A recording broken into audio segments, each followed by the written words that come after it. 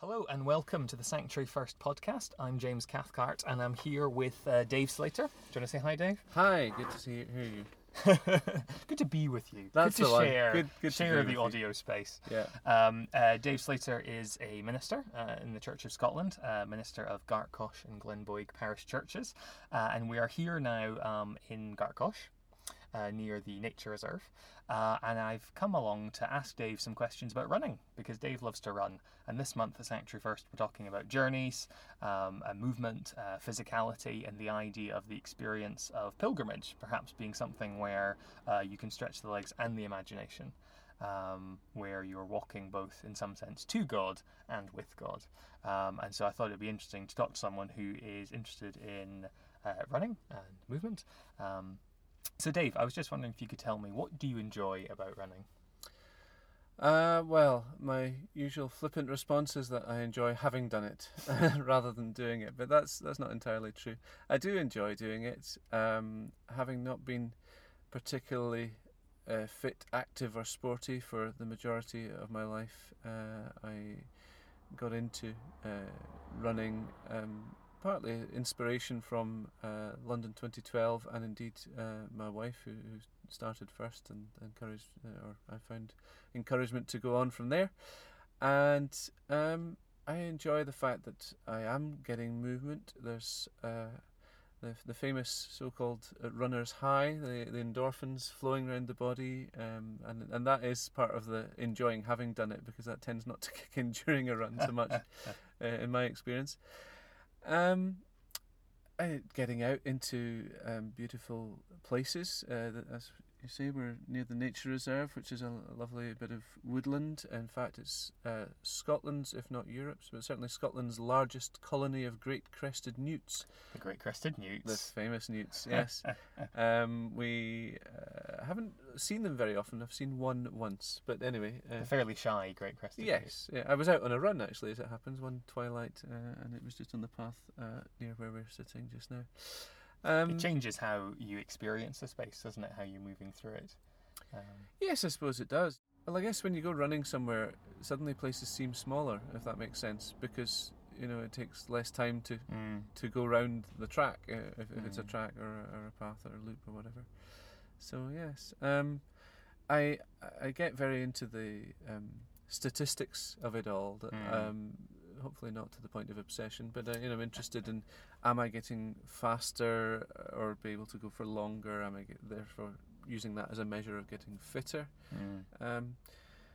I have tried on occasion to sort of take that more, I mean it's an enjoyment of God's creation anyway, but to take that more spiritual angle on things, of saying, well, can I use this time to pray, to speak to God and so on. You can go out for a run and just disengage from other things. You can think about whatever you like, and just, if you're not thinking about pace or about doing interval training and getting faster and slower to improve your speed and that kind of thing, then it can be a great place to kind of get away from it all, or to process it all. I'm actually quite looking forward to this little run jog we're going to have, because, as I was telling you, I've had quite an intense week in different ways with family things and church-related things that have been challenging in ways. So it'll be good to kind of put that into perspective a bit. I'm glad one of us is looking forward to. Dave is in much better match condition, should I say, than I am. Yes, I could ask the question one should ask of all runners: what are you running from? But it sounds like there are things to run to as well as to run from. Absolutely. Yeah. And it was interesting what you were saying about your headspace, because that's one of the things that we are particularly thinking about at Sanctuary First this month. Well, it's been very nice to chat to you about that, and I'm sure we will chat some more. But it's probably time to lace up and head out into the wilds. Fantastic. Dear listener, what follows are some edited highlights from our run. We're in the reserve. We are, and it's still glorious sunshine, and the couple of downpours of rain we had over the weekend with the thunderstorms mean that everything has sprouted, and all the grass and cow parsley and all the rest of it is a lot higher than it was when I was here last week, I think it was. It's so green. It is, yeah, lush. I'll keep an eye out for great crested newt, but they're probably hiding from the sun at the moment. I would think they would be, yes. They, as I say, 7.5 years, and I've only seen one once on the path. So, but apparently the locals knew about them for years, but didn't realise they were particularly special, and so they have become slightly famous. And then they keep getting moved around as building and development have taken place. You see these sort of foot and a half high fencing around certain areas, as they have to make sure that the newts are okay and then move them somewhere else so they can build. I like to think that there's this role of the newts traffic controller who's ushering the newts from one area to another. Because they talk about, don't they, is it wildlife corridors? Yes. Like on an informal basis. Indeed. There's a couple of literal ones, I believe, on this new road that they've built. There are a couple of underpasses specifically for the newts. the newt bypass. Yes. There you go. So shall we break into a light jog? One of the things I find I'm actually not so good at is the sort of control of pace. Yes. As you get into running, as I'm sure you know, you learn to run at different paces for different lengths of time and different reasons and so on. Good one. Shall we turn left here? Yep. So we've come off the beaten track cycle path to one of the nice bits.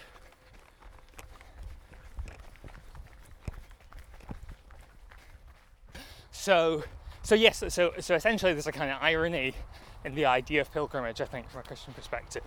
This idea of perhaps heading towards God, and yet God is all around.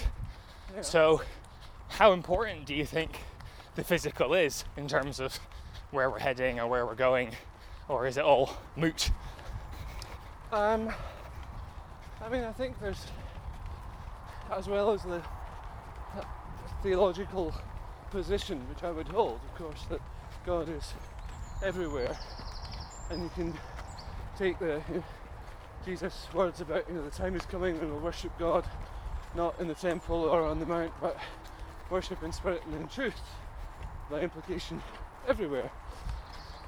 There's also a recognition that places to encounter God are important.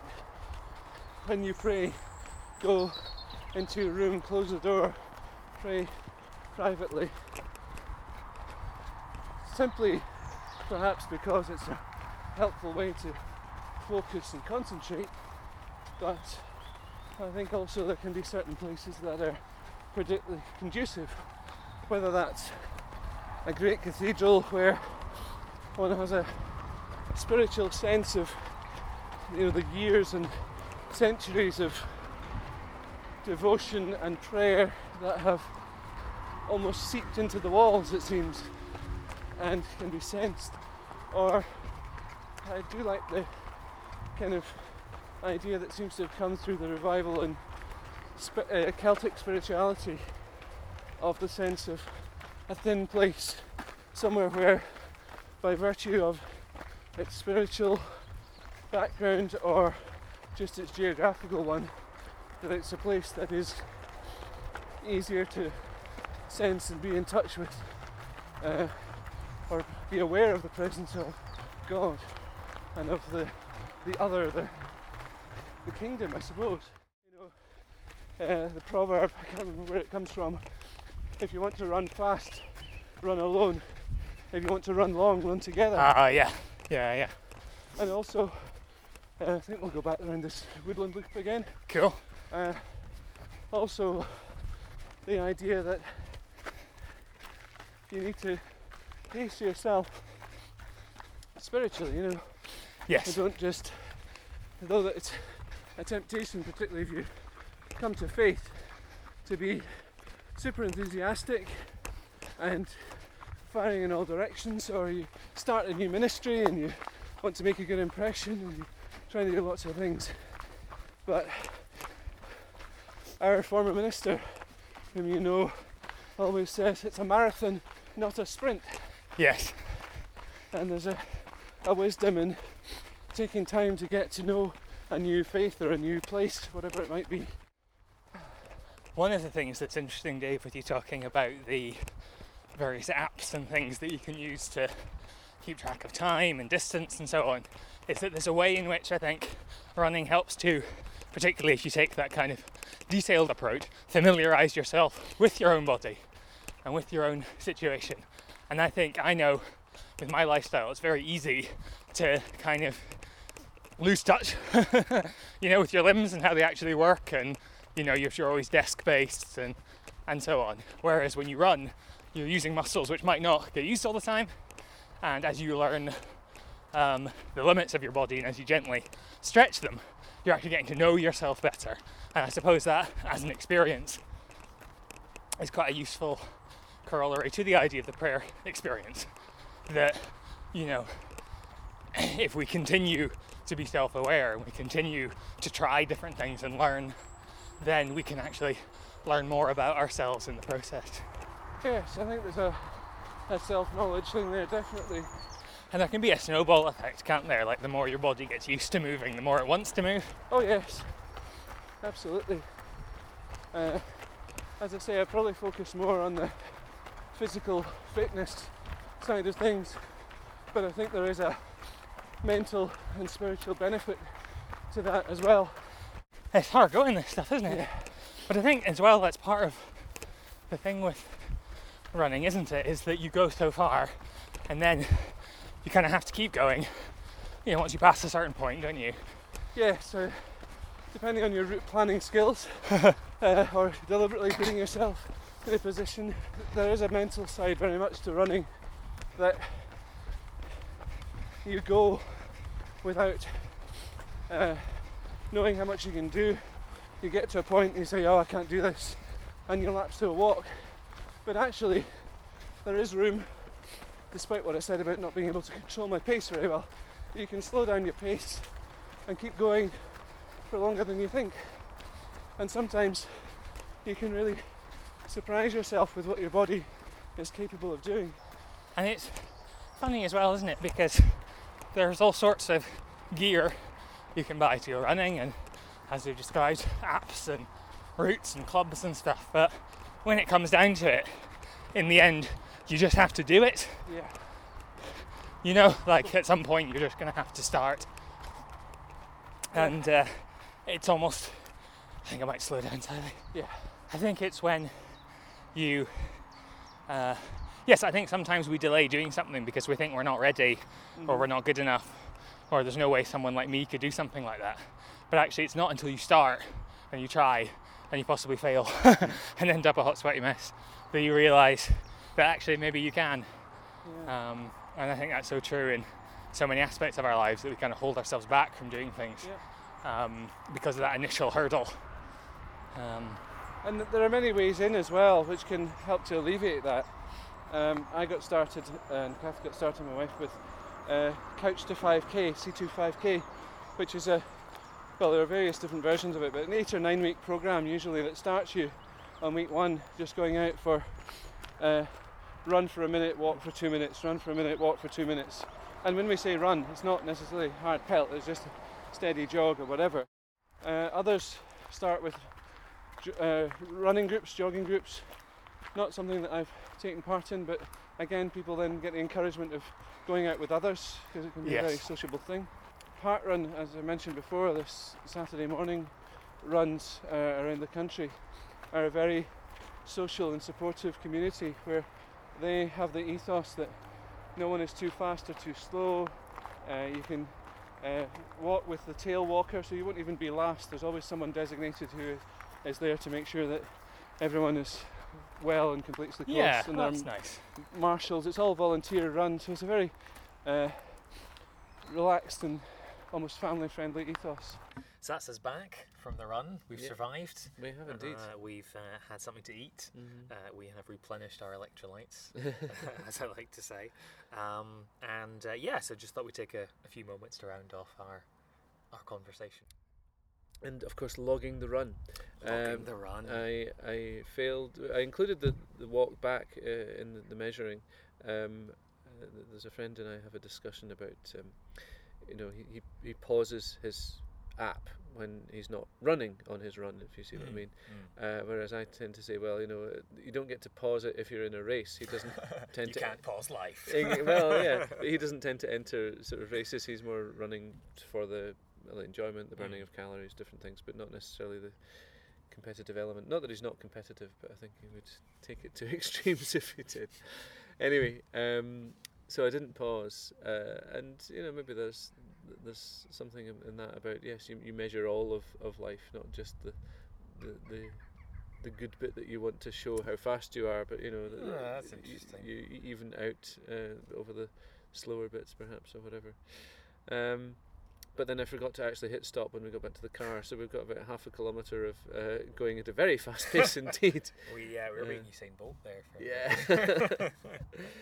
So logging the run, putting in a few notes in the description about what the weather was like, who I was with, and how it felt. There's a on one app anyway. There's a kind of series of smiley faces or not smiley faces. Okay. Did you feel this run was terrible or not very good or that's really average or okay? But that's really interesting. I hadn't realised with the apps, that there was this almost journaling function to some degree. Even if it's limited, but the idea that you can record some of this information, and I think.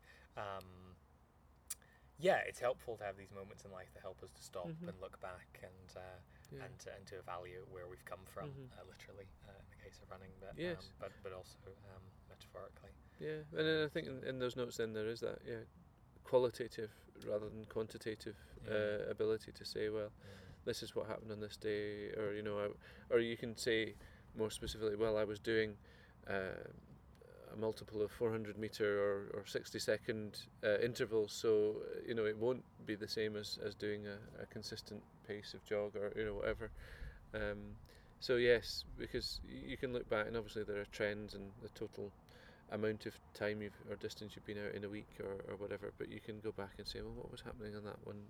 So yeah, it helps to have a bit more that distinguishes it. And I didn't today. I know you've taken pictures. I didn't actually take a picture, but you can take a picture and attach that to your record, and then that might express something, whether it's a selfie or a landscape or whatever. Express something of where you've been. A big thank you to Dave Slater for running with me, both physically and conceptually.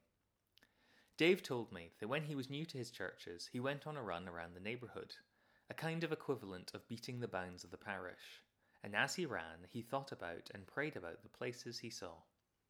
We also discussed the idea of designing prayerful runs that would deliberately take you past places of contemplation or that point you to prayer in other ways.